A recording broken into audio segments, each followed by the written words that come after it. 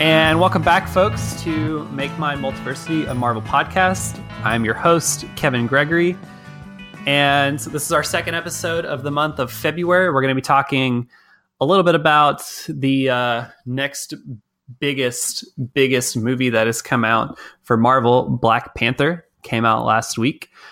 Before we get to that, we're going to touch on a little bit. You know, we thought that's just what this show was going to be. We thought we were going to spend a lot of time doing Black Panther, and then Marvel had to go and announce a whole nother freaking relaunch at the beginning of this week. So we're going to spend a little bit of time talking about that. We're hoping as we move forward with Make My Multiversity that we will get to a place where we have shows twice a month. And so this is our first effort in bringing you 2 times of my voice, whether you're in your car, on your treadmill, walking your dog, holding your baby, wherever else, family court. We're glad you're here. I'm joined today by Nick Palmieri, who's been on the show a number of times. It's just Nick and I today. Nick, how are you doing today? Doing pretty good. Hey, everyone. All righty. If you're coming to us from Apple Podcasts, from iTunes, please go ahead and subscribe. Tell all your friends, tell your mom, tell your grandma. We're here, baby. If you're coming to us from multiversitycomics.com, we hope that you check out a number of the other great podcasts and other great comic content that is on our site. Cool. Well, let's go ahead and jump right into some news. So Marvel released a video on, was that yesterday, on Tuesday? Yeah, it was just yesterday. Okay. All right. Announcing their next biggest relaunch that they have dubbed, and I don't know if this is going to be the tagline for it, but it's their Fresh Start. And it was a video that CB Cebulski, aka Kiyoshida, had a lot of FaceTime in. He's talking some things about the future of Marvel Comics. Had some great Jim Chung promotional art. And by the time this episode comes out on Friday, we'll know a little bit more because Marvel solicits come out tomorrow on Thursday. So we should have some more details, but they've announced a handful of creative teams. But Nick, I just want this relaunch is coming out starting in May 2018. Should have said that first. Starting 8 months after Marvel Legacy #1 in October, or the end of September, I guess. What the hell? Like, when is enough enough? Yeah. First off, when I started watching the video, every time I see CB Cebulski's face, I just think Akira Yoshida. You can't. It's completely involuntary by this point. Yeah. Anyway, that was all I could think about for the whole minute, so I had to rewatch it, and then I realized that there was nothing else to really pay attention to. Right. Yeah, I think everybody's agreed at this point. Like, this enough is enough. Legacy was nothing.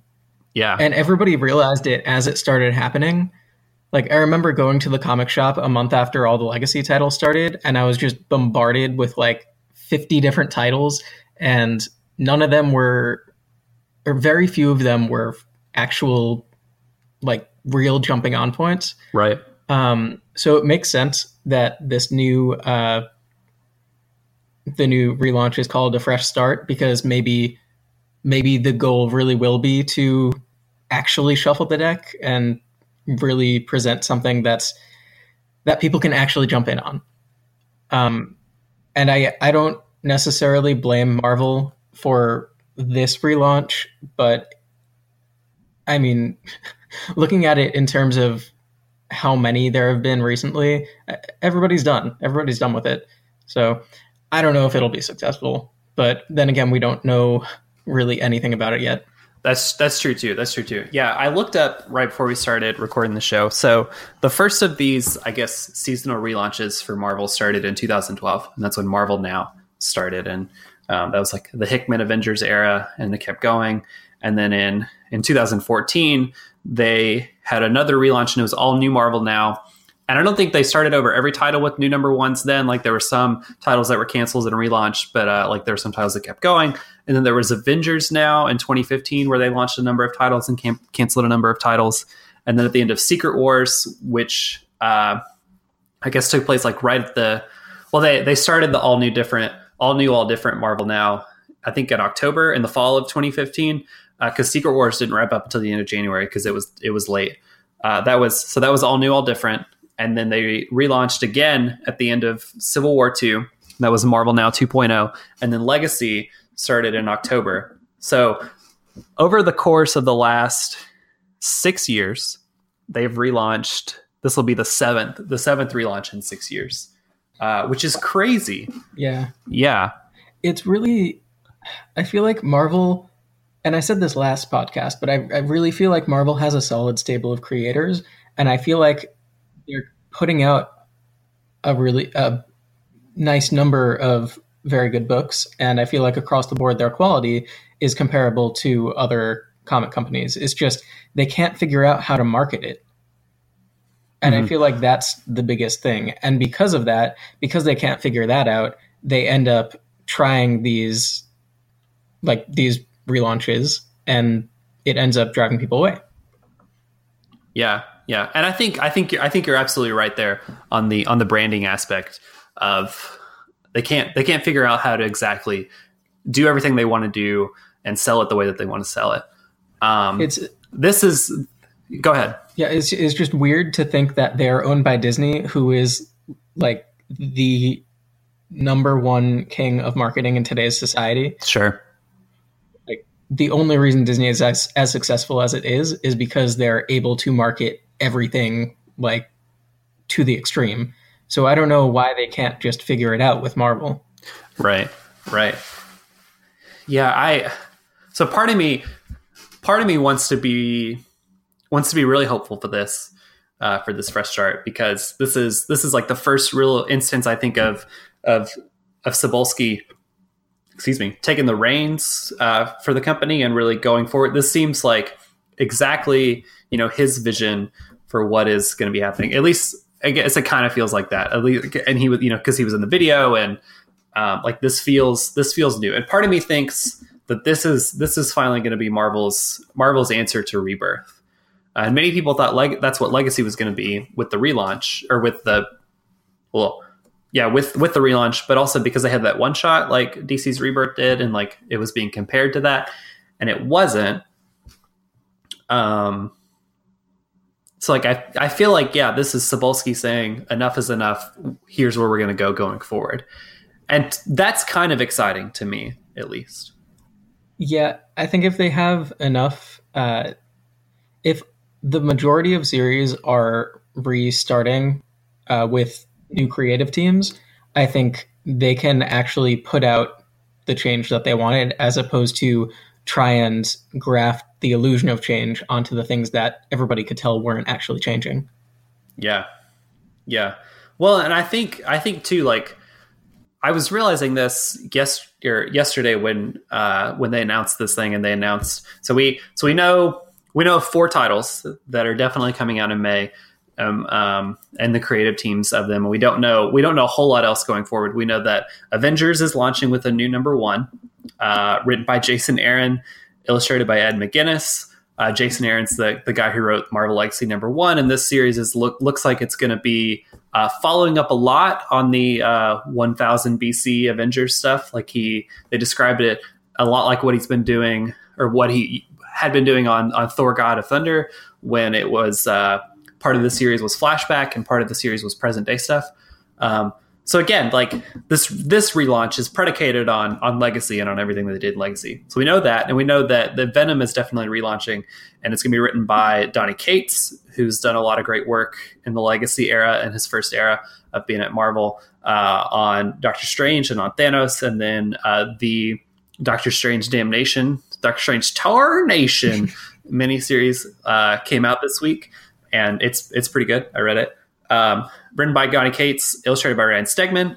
Stegman, great Spider-Man artist, like done a lot of good work at Marvel. Like that's a strong creative team. I don't give 2 shits about Venom, but like I would maybe read that book. Yeah, Donny Cates. When I think of his work, I think of the stuff that came out last year, God Country and Baby Teeth.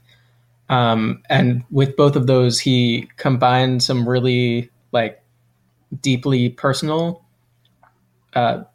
like drama issues Like one of them was about an old man with Alzheimer's, and then the other one was about a woman who had just had a newborn baby. But then each of them had this over the top sort of fantasy twist.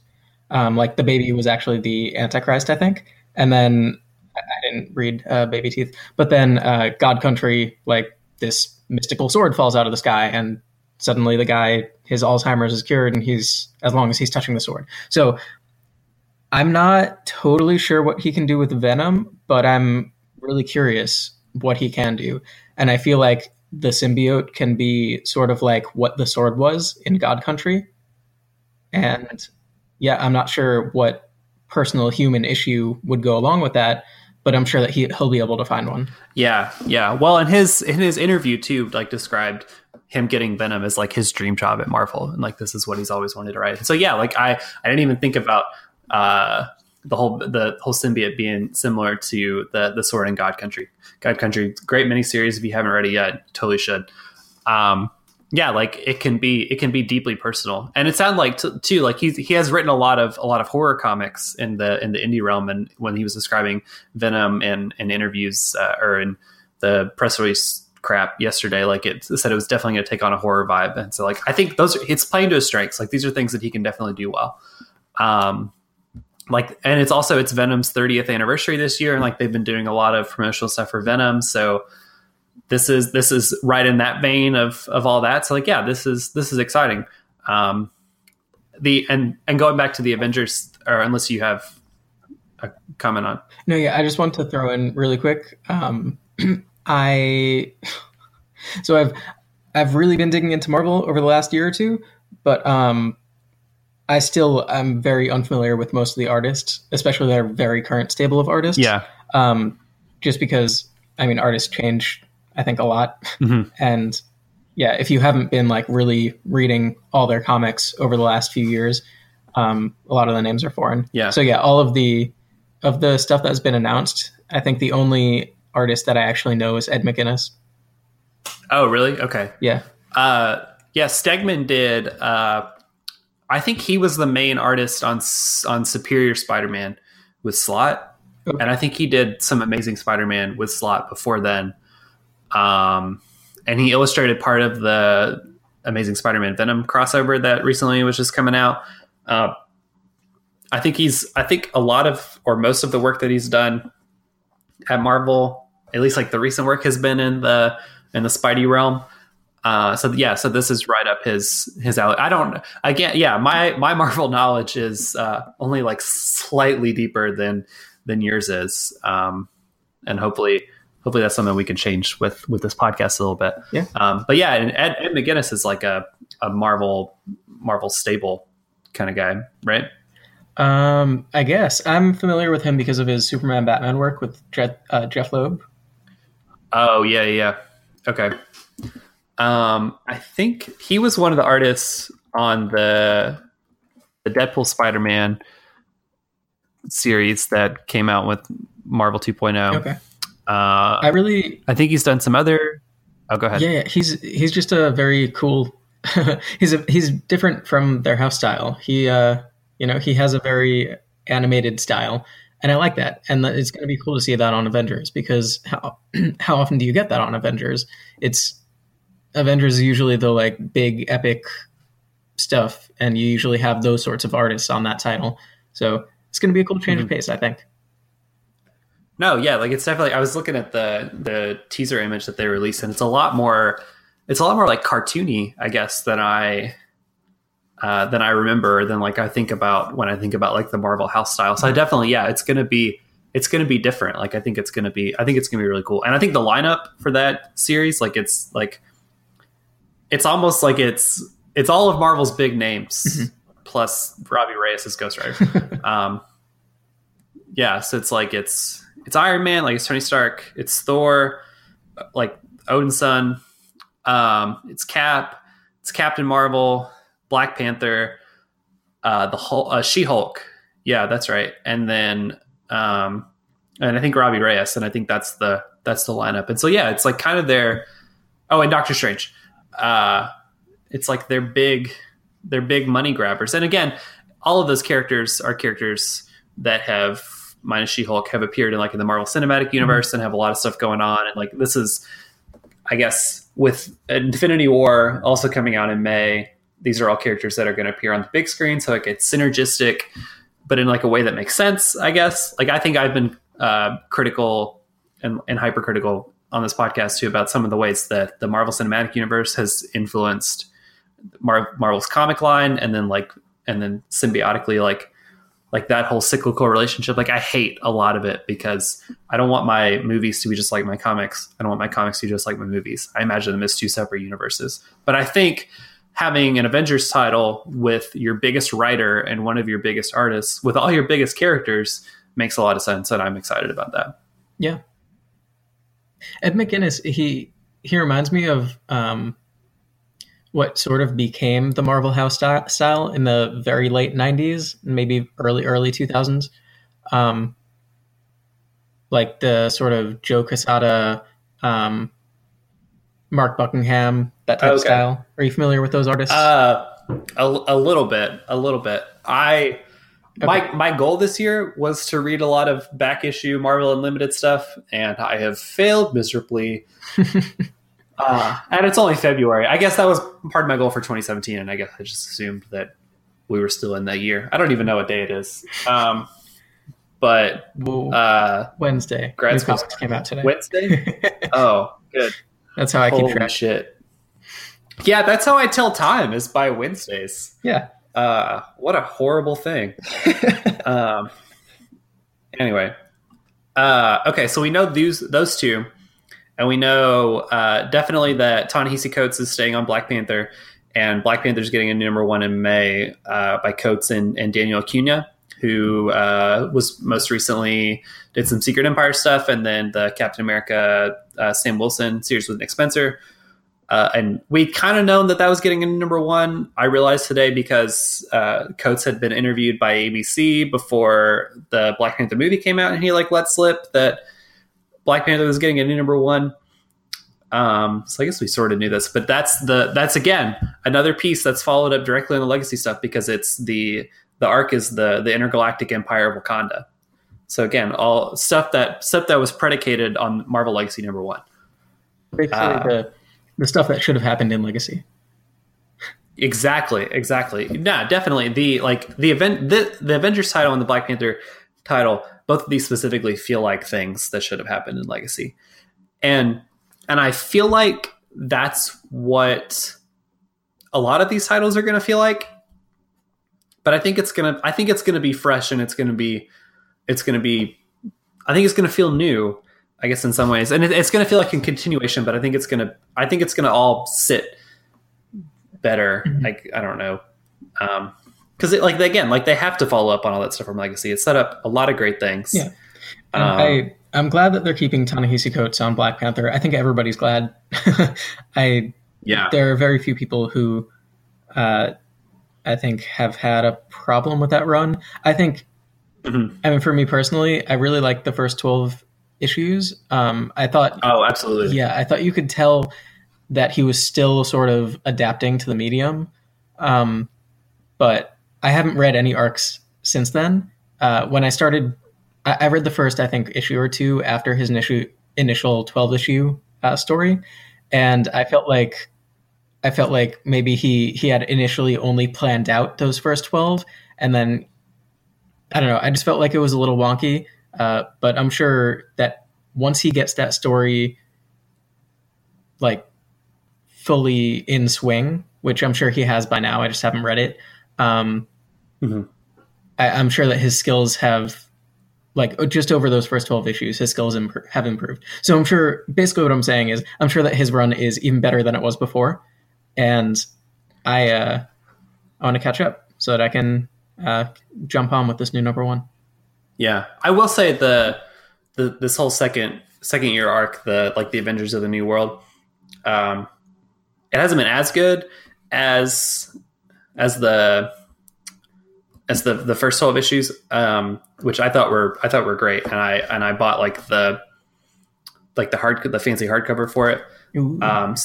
Yeah, ooh, because I loved it, and I love Coates's writing in other mediums as well. Like I've read Between the World and Me. I haven't read We Were 8 Years in Power yet, but it's on my reading list of things to do. And I've read some of his articles, like from the Atlantic and from other places. And like I'm in graduate school, and like read some like his feud between like Cornel West, who's another famous academic-y philosopher-y person.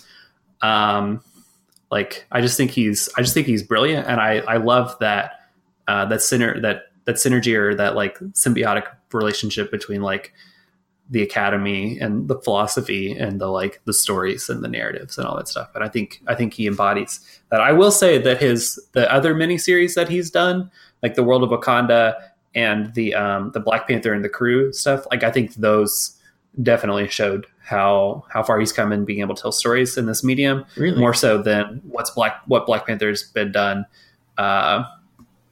in Legacy. Interesting. Yeah. Black Panther. Oh, go ahead. I wasn't a fan of World of Wakanda. It was also scripted and I think mostly plotted by Roxane Gay. And I feel like she was coming in completely fresh, and I felt like you could really, really tell that she just wasn't used to writing comics at that point. Yeah.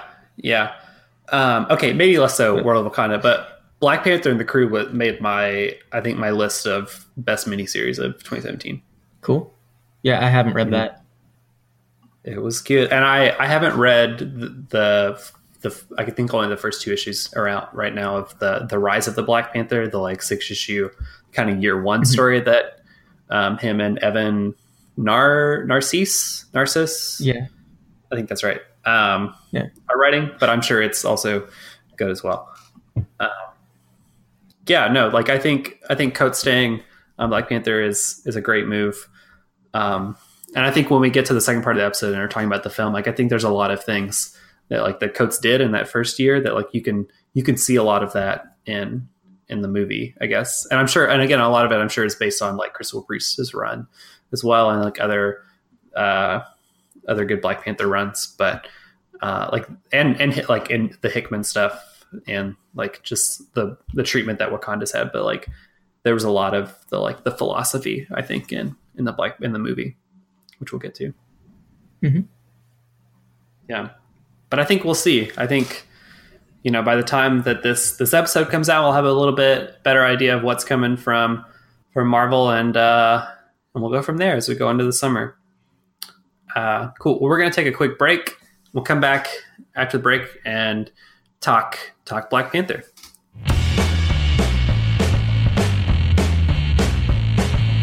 Hello, we're the hosts of the Multiversity Manga Club podcast. I'm Emily.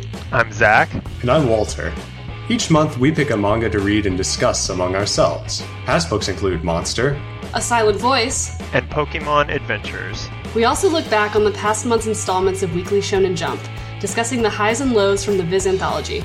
We've even discussed notable manga adaptations like Netflix's Death Note. At the end of each episode, we announce next month's book club pick so you can read along with us.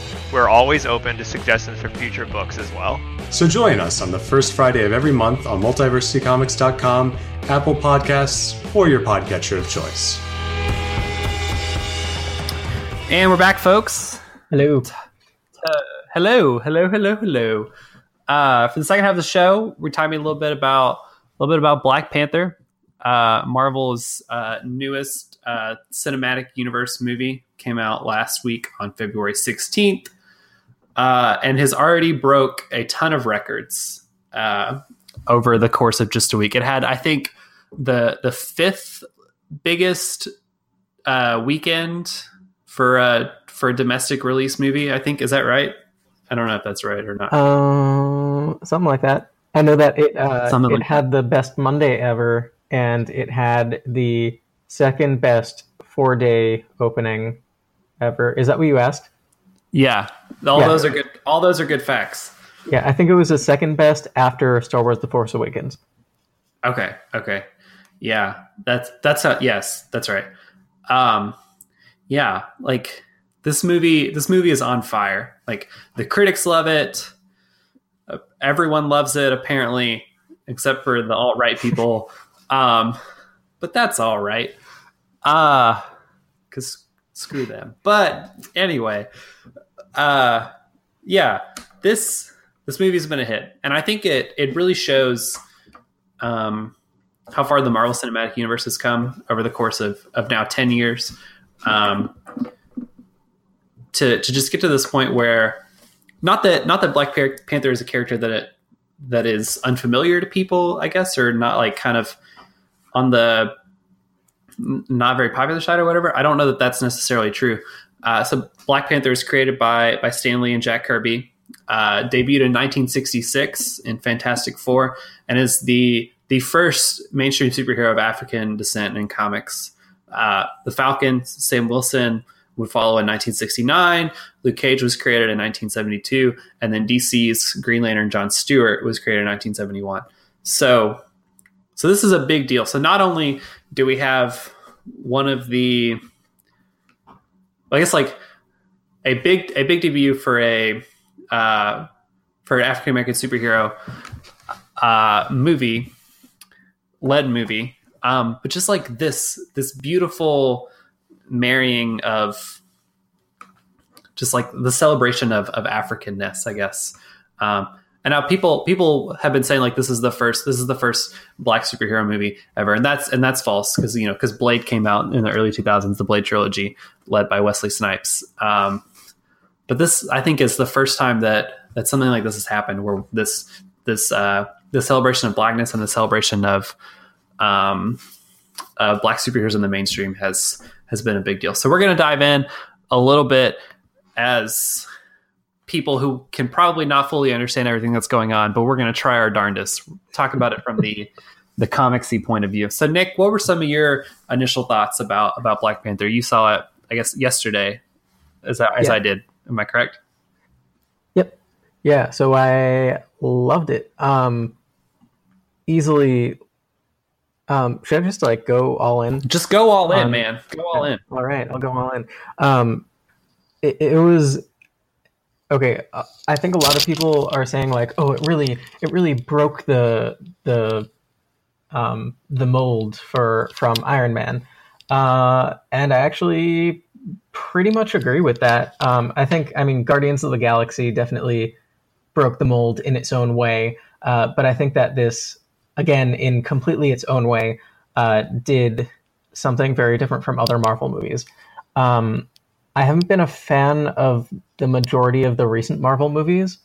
So this one, it was just really great to love it so much. Yeah. And I think the reason it was so different was because it just didn't worry about anything but itself. It just did its thing. It knew what it wanted to do, and I felt like everything had its place. A big problem for me with a lot of recent Marvel movies is that they followed so closely to the formula that sometimes things were just happening because people felt like they had to happen. So, for instance, at I guess about the quarter of the way through Black Panther, there's the scene where he's fighting. Oh, I forgot to say, we're going to spoil things, people. So, like, if you don't want to be spoiled, better hop off now. Sorry. Feel like that's an important caveat. Please continue. Yeah. All right. So, about to drop a huge spoiler. Drop a spoiler bomb. I think it was M'Baku, the guy who challenged him for the throne. Yeah. Yeah, you're right. Yeah. When he was fighting that guy, I was like, oh, okay. It's like, this is that sort of, it felt like it was just a fight that's thrown in so that he can have something, some action in the first quarter of the movie that pushes him into the next act, like blah, blah. Okay, fine. And I just let it happen. And I just, enjoyed it for what it was. And I thought that was all it was going to be, because for most movies, like most Marvel movies, that's what it would have been. But I was really surprised, and it was really satisfying later on in the movie when Killmonger comes in and he fights him for the throne, and it ends up being a reversal of that scene. And that, pushes us into the third act. So that was, I think, just a perfect example of how this movie did what it wanted to. It took the parts of the formula that it wanted to, and it made them matter. Yeah. Yeah, no, absolutely. Like, and I felt that way too. Like there were parts of this movie as I was watching it that I was like, this is not a Marvel Cinematic Universe movie. Like this is not a superhero movie. Cause it didn't feel like that. Like I think that you're absolutely right to point out that a lot of recent Marvel movies, and really, honestly, if we're thinking about it, most of them, if not all of them, follow this 3-act structure of like, you get this introduction, some shit happens in the middle, and then you get your 3rd act fight scene, and then you get a couple of credit or after the movie scenes, whatever, mid-credit scenes. Yeah, those are the words that I'm looking for. Words are hard. In Thor Ragnarok, I liked it, and I know that a lot of people really, really loved it, but I felt like the whole middle act was completely divorced from the first quarter and the last quarter of the movie. And I felt like that was just a symptom of the fact that like they tried doing something different. But Black Panther found a way to be different while also being a complete story, just fully its own thing. Absolutely. Yeah, like I think like the scenes that you're pointing to at the beginning, like as soon as the movie begins and you hit Wakanda and you get back to Wakanda, there's just like this beauty of celebrating Wakanda, and of just of celebrating like the Africanness of the movie, and like celebrating like the tradition and the heritage. Like, and I think that was one of the things that I loved about this movie, because it wasn't so much a movie about T'Challa and about Black Panther as a hero within the Marvel Cinematic Universe. And although those things are coming, and they have come, like Captain America: Civil War was more about, you know, like T'Challa as a hero, or as a somebody trying to avenge the death of his father. And I'm sure Infinity War will definitely be more about like Wakanda as a plot point, and like Black Panther as somebody who like helps to fight Thanos, and like it'll be situated in this bigger universe. But like that's not what this movie was. Like this movie celebrated all of the things about that make they just like make that culture, and make like tradition, and make like rituals, and that there are things to hold on to. Like it was about honor, and it was about kingship, and it was about like goodness and morality and ethics. And I thought it was really great too. Like, yeah, I guess I was talking more structurally, but thematically, sure, the movie was very, very strong. Everything that you were saying, and then also, it really used the concept of Wakanda, and I loved that the main villains were Claw, who was South African. I thought he was Australian at first, and then when I realized afterwards that he was South African, everything made a lot more sense. I had to look that up too. I was like, what the fuck is Andy Serkis doing? Yeah. Yeah, and then Killmonger, who was an American, African American. So yeah, seeing those, it was a great. I'm searching for the right words here. Wakanda was its own culture, and being a part of that culture is very different from the culture of, like they were saying, being Black in America. And it's very different from, obviously it's very different from, that's not the word I meant to say, but having Claw be a main villain and having him be South African, it showed the tension, and it sort of made you understand, like, this is why they hid themselves away. And that, what I think was the main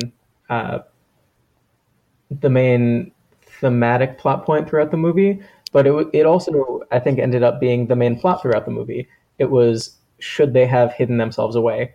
And I could see a lot of people agreeing with Killmonger. Yeah. I mean, despite his means of going about it. Yeah, no, absolutely. Like, I think his, like, that view that, I think you're right. Like, I think the theme of the movie is, you know, like, should Wakanda be be this own hidden thing.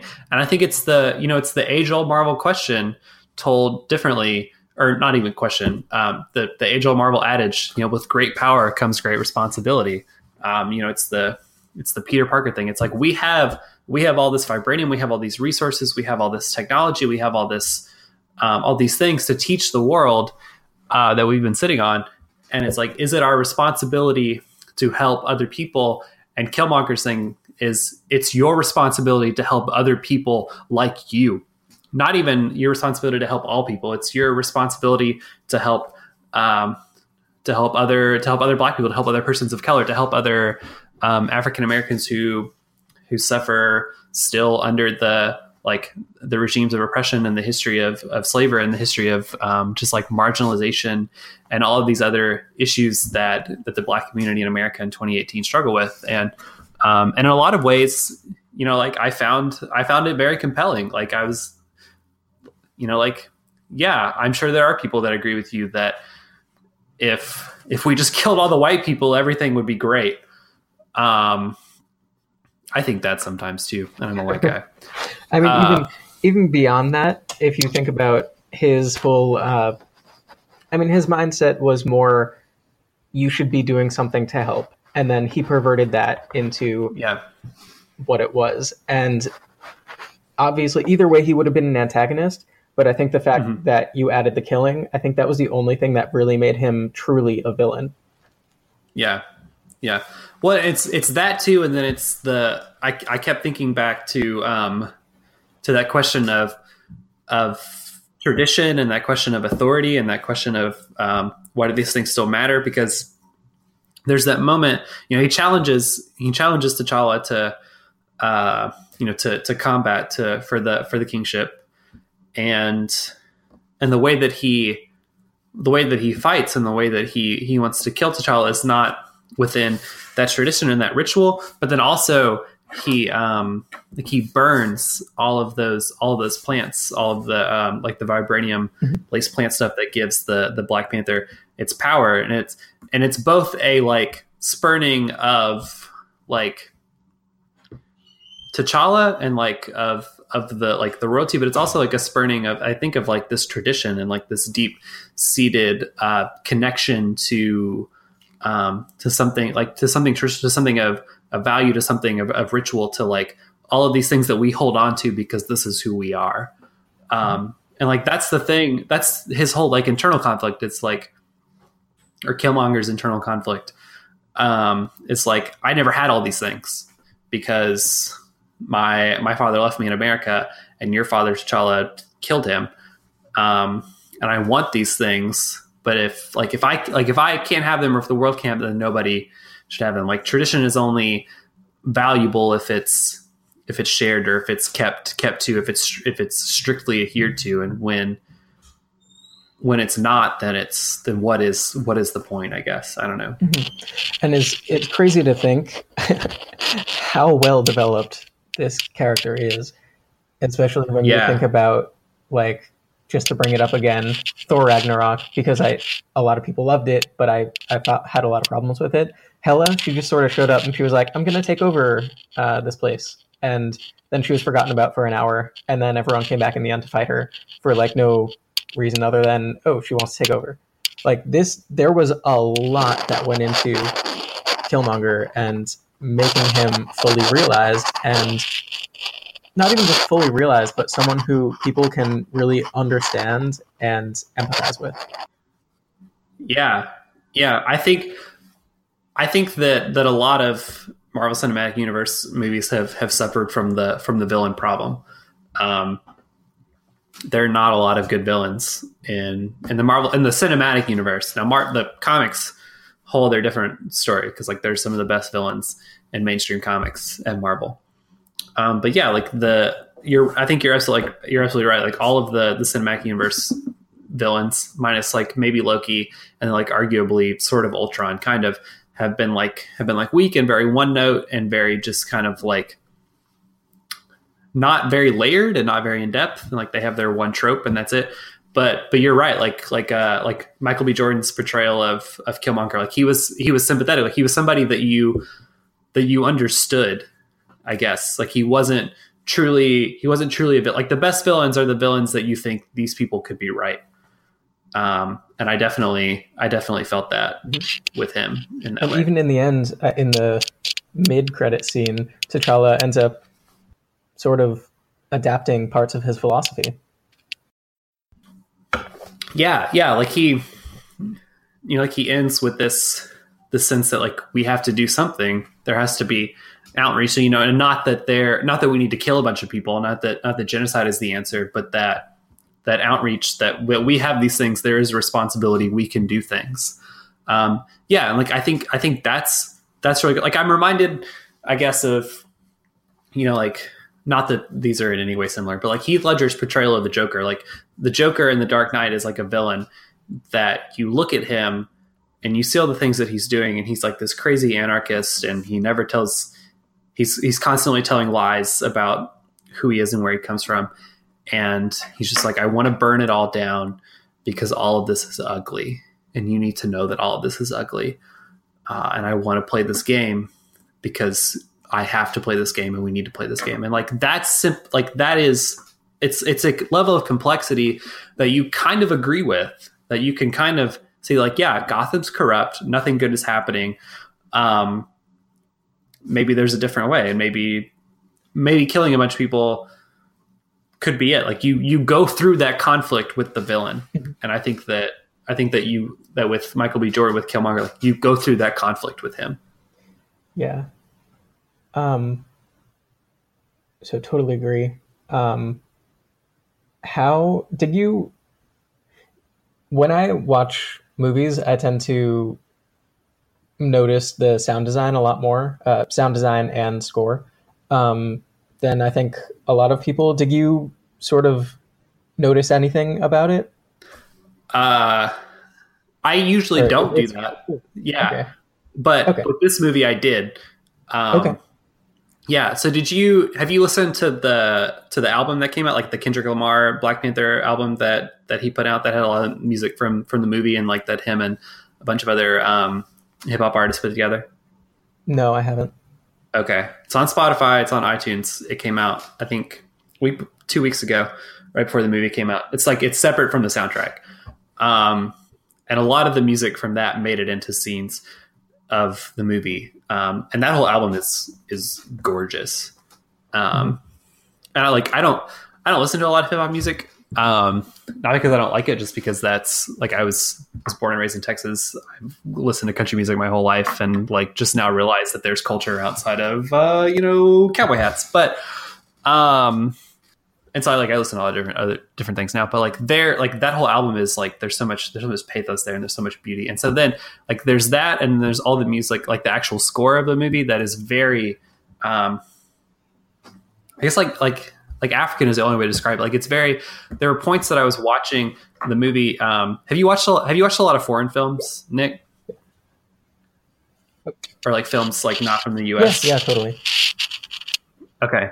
So I watched a couple weeks ago a handful of Bollywood films with one of my friends, and I kept thinking, and like parts of the score, and not that I'm not trying to equate like India and Africa together and say that they're the same thing, but like because that's horrible. That's culture appropriation. That's bad. But like the kind of music that's in Bollywood films, and is kind of like just like this very like religious sort of, like it's not anything that you would hear in America. And so like listening to the Black Panther score, and like listening to the music that like underscored most of the, like definitely like the scenes of Wakanda, like that's what I was thinking of while I was watching those scenes. And then like it transitions to like scenes that are not in Wakanda, and the music changes to music that could be in any other Marvel Cinematic Universe movie. Yeah, that's an interesting point. So the thing that I liked the most, I mean, I have a really complicated history with music. I was very, very into music in high school and like early college. I was very involved in the percussion program at my school. So like percussion's always like a big thing for me. But I was in like in local indie band for a while. But yeah, I sort of I don't really make a point to listen to music anymore as of the last few years. Interesting. but I always have the vestigial remains of that time in my life. So yeah, I loved this soundtrack. Again, there was a lot of percussion, and that was great.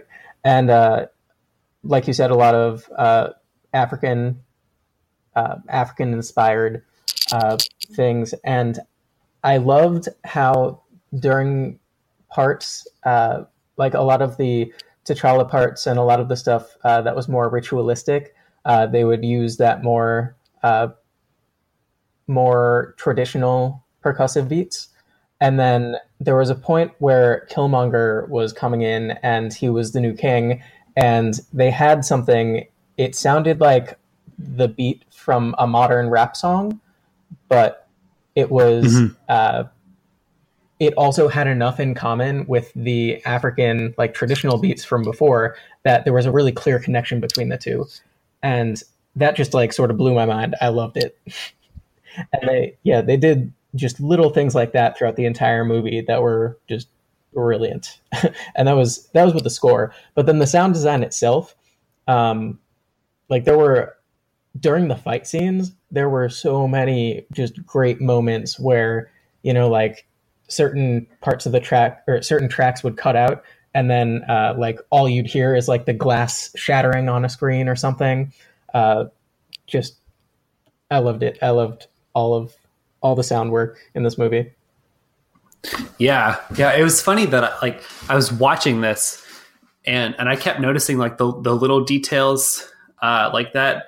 And maybe it's because I knew I had to record this podcast afterward, but yeah, like there's all those little sound moments that it's like, this is gorgeous. And like, I definitely need to see the movie again because I need to go back and see a lot of those things. But there's a lot of just like subtleties and a lot of just like beauty, like the cinematography stuff in this movie, like the extra stuff is gorgeous. And like, and I was thinking this as I left the movie too, is like, you know, this was a movie that like had 3 villains and like there's some maybe wonky middle plot stuff that goes on. And like, there's like some wonky like shifts from like plot point to plot point to plot point, but like none of that matters because like this is like Shakespearean. This is like, this is classic. This is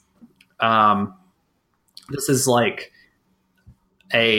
it's similar to what Wonder Woman did. It's like, this is a movie that is going to be timeless, and it is both like timely because it's like, it's making up for like the last however many years of like not having a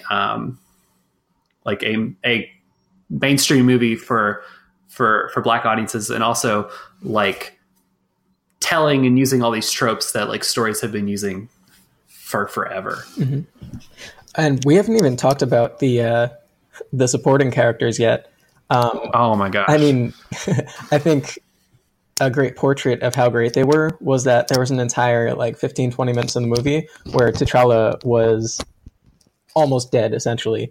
And just all the supporting characters were strong enough to completely carry it, and nobody even batted an eye. Yeah.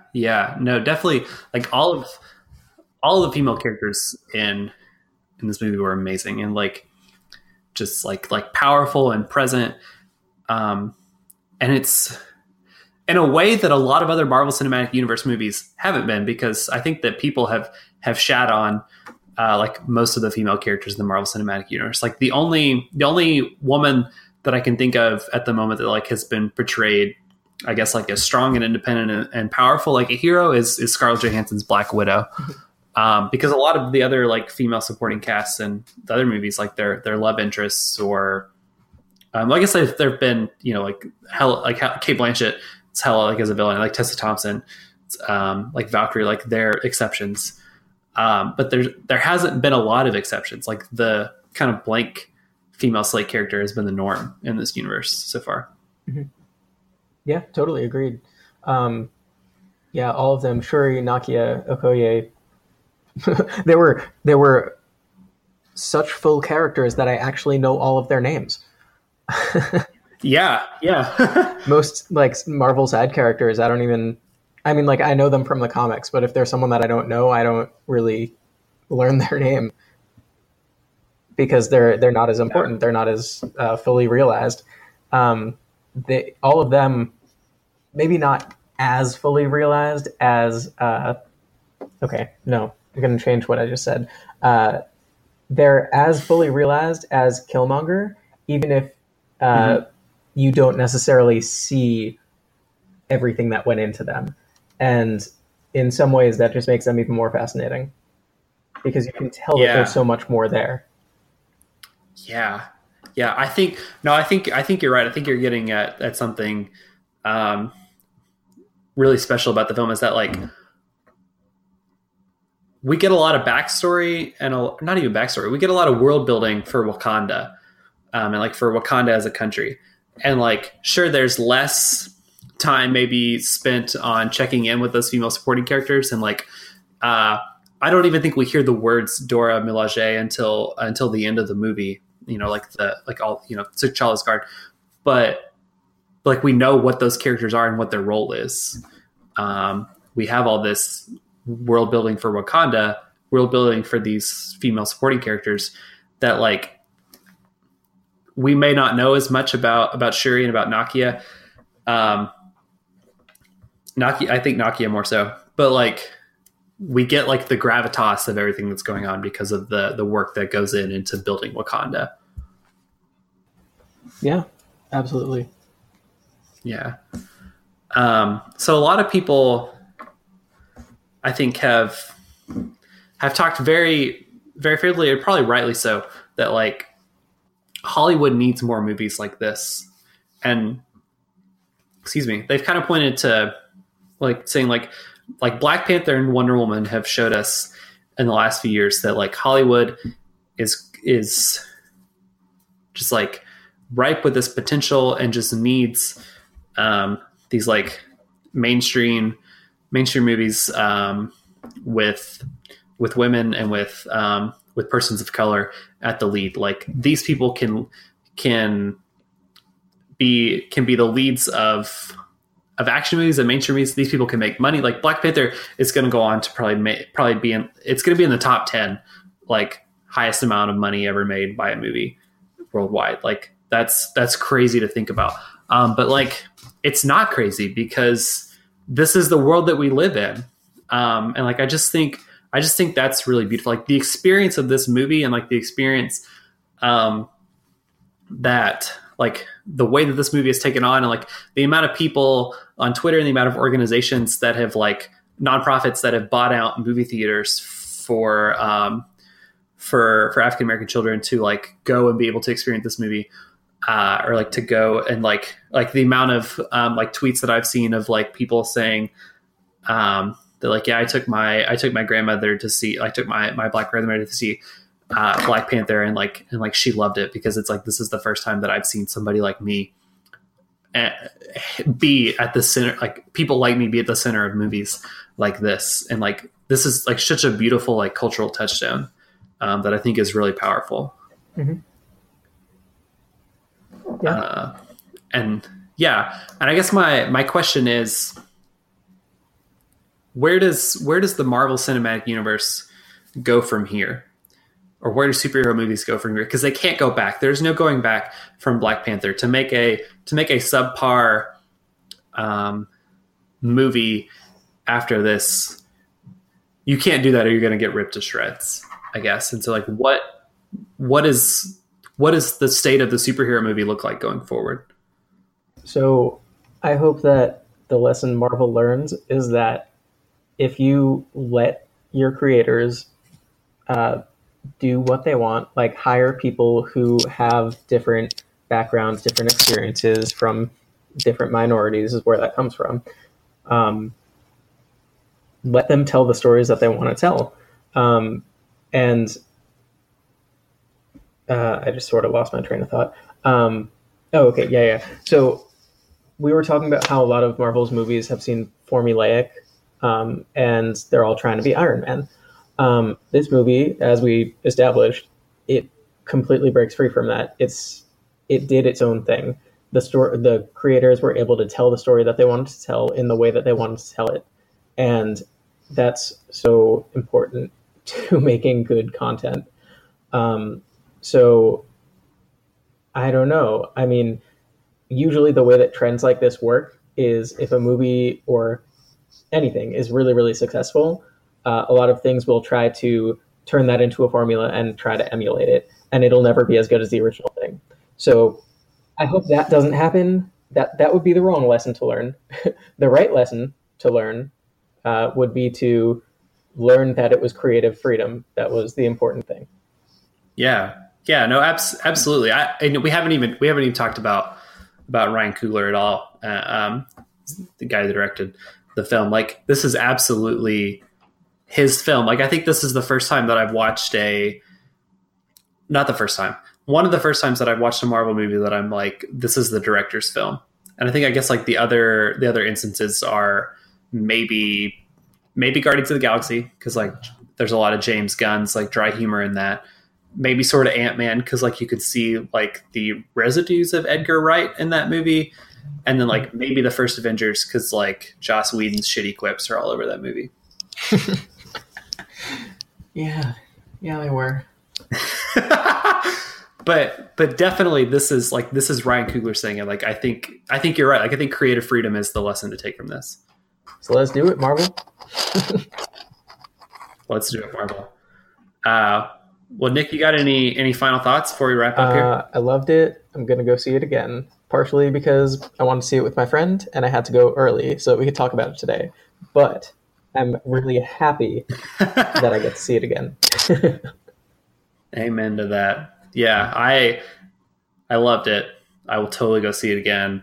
If you haven't gone to see Black Panther already and you listen to this podcast, I'm sorry because we spoiled a bunch of crap. But if you have seen it and you listen to this and you're like, man, that was a good movie, you should totally go see it again because it's totally worth it. Well, folks, that's our show. Nick, thanks so much for being on.